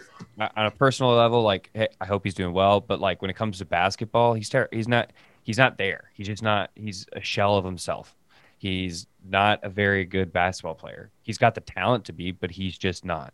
Doesn't push himself, but let's say he could get to that. Like I would trade everybody on the Kings roster outside of Fox and Halliburton for him, and so I don't know that I would do that, but I would definitely trade a lot for him. Yeah, and I think that could just to kind of get them back to being, relevant. Who would be a good vet to bring in? Maybe like a Jeff Green. Good vet, yeah. I mean, like there's not even if it's a vet that may not necessarily play, like a Jared Dudley who's on the Lakers right now. He doesn't play, but he's just a good locker room presence. It's always good to have those guys. You can like Harrison Barnes. I heard is actually a really good locker room presence. So when they trade him, I'm assuming that's going to hurt them pretty bad. But just to bring in guys that didn't they sign him to a contract though, and they gave him like a lower contract, but I thought it was a pretty good deal. Yeah, but he's supposedly on the trade. Like supposedly the Celtics are like really in on him, and that trade's probably going to happen. Who would they get from the Celtics then? Draft picks. That would help the Celtics. Although he would really drop in playing time because he would not start on the team. They definitely want unless they just ran him at small forward, Jalen or ran Harrison at power forward, Tatum at small forward, and Jalen at shooting guard, and then Marcus Smart at point guard, I guess. No, you'd have Kemba. That's right. So Marcus Smart would go off the bench. Tristan Thompson at 5. Yeah, I think that would be it. I mean, that's a versatile lineup, but yeah, I don't know. And it would be big, and so you could kind of make up for Kemba's lack of size. Yeah, and I think that would help the Celtics a lot, and they have that trade exception, so they could absorb all of his money into it. Damn. Well, I think they got a lot of options. It sounds like they're under good control. I mean, they made it. I was actually very impressed with the contract they gave Harrison Barnes. I didn't think it was a bad contract. I mean, I didn't think it was either because he's a good player. He's having his best season of his career right now. I mean, and they also were it almost seemed like realistic. Like it was like finally an organization who was like, look, man, like we're gonna shoot you straight. Like this is what you're worth. And it was way less money than he was making, and well, comparatively. And he was I think they cut it by like $8 million a year, his salary. Yeah, I mean, I liked it. I mean, it was a good contract. It's what he's worth, and he's playing up to it. And now he's playing up to it so well that other teams want him. So, and it can help them for their future. A lot of these guys, it sucks. Like you got to think about it. Like a lot of these guys are all playing on leases, like with their homes. Like you got all this money. It's like you still can't own land unless you like. They probably all buy a home in their hometown, but like right. When you're a tradable guy, which everybody is, unless you're outside, unless you're like one of those 8 guys, you're always tradable. So it's like a lot of these guys can't really buy a fucking home. You know what I mean? They all just probably buy their home in like South Beach in LA, and then the rest, it's like everything else is being rented when you're on a team. Yeah, kind of nuts. Well, hey man, it's 1:00 my time. I know you have a baby, and I know you probably want to go join your lovely wife. I was going to say loving. Well, I guess that would have worked. But yeah, man, thanks for joining me on. I know we always get sucked into these great conversations. So I just want to say thanks. I felt like I got a little bit of energy at the end there, but I was dragging ass for a minute. Hey, man, you had a wild weekend. We can try to do something like a little more topic based and have some stuff to talk about, like pre NBA playoffs or even about NFL stuff. Because No, I like this, dude. This was actually great because I like the guy I met today. He kind of know he tapped on it. He's like, man, he's like, I don't think I've ever had this many topic changes in conversation when when I was just out hanging out with them. That's how I feel like this podcast. I mean, today was a little basketball heavy, but like I feel like we kind of just hopped around from topic to topic, and that's honestly what I want this kind of to be like. yeah, I mean, I don't. It's fun. I enjoy it. So Yeah, no, but if there is, I guess if there is something that you specifically want to talk about, always let me know. I would love to have you yeah, on. not that a loud ass alarm, Bitch. but You have an yeah, alarm for your cutoff? All right, I'm done with this guy. no, I didn't have an alarm for my cutoff. I have to go like put stuff in the fridge. How is your wife doing with like any like morning sicknesses still or No, the morning sickness got way better. She gets more stuff at night now, like at like really late. I mean, obviously, morning sickness is just a name; it could be anytime. But she was getting it like all day, and then the past like 2 weeks, it's been just at night and like late at night. And she's been doing a lot better, which is cool because she can actually do stuff, and like the pregnancy itself doesn't like seem so miserable. yeah. But yeah, I mean, we're doing good now, and she's way better. Like we went and got food today, like which were like 2 weeks ago we couldn't even do because she was just like throwing up all the time. But yeah, I mean, finding out that it's gonna be a girl and then like all that stuff, it's just been a wild couple weeks. But I know. How'd you do that picture pose with your knees? That must have been really hard. so Was she first, really tied to you? Did you have her like on a I was holding her. Don't you worry. So to all future dads out there, when you're gonna do a picture that requires you to hold your wife, when they know they're heavy, like I mean, for one, no matter if your wife's 100 pounds or 300 pounds, like you're still holding 100 pounds. You're just standing there for however long they need you to. So it's 100 pounds. It is what it is. It's heavy. It's a lot of weight. My advice is always cut the weight though. She goes, "Oh, how are you doing?" Because we had to do like 95 takes because, of course, she's the girl and that picture has to be perfect. I don't give a shit. And she goes, I was like, it's heavy because you're 130 pounds. Well, knowing that she's not 130 pounds, but you cut the weight down, make them feel good, makes the whole thing go a little faster too because now they feel bad, but then they're like so happy with you for like, cutting her weight down probably by a good 20 pounds. So just saying it was a smart move because she was flattered, felt really good about it. And I felt like that picture session ended up not being so like technical. It wasn't like, oh, it's not perfect. And I got out of it. So that was good. Don't listen to him. I know he's married and he has a successful marriage and he's got his mortgage he's been longing for. But I'm telling you, you put your foot down early, make a stink about it. It gets those pictures taken quickly too, as well. And then you only got to take 5 pictures. Sure, you're in the doghouse for a little bit afterwards, but do you really care? That's the question. And if the answer is no, hey man, win-win. Win-win. You got out of it, and you don't care that you're in the doghouse. So who cares? Yeah. Definitely take his advice. He's the one with a successful relationship. You have a successful relationship too, man.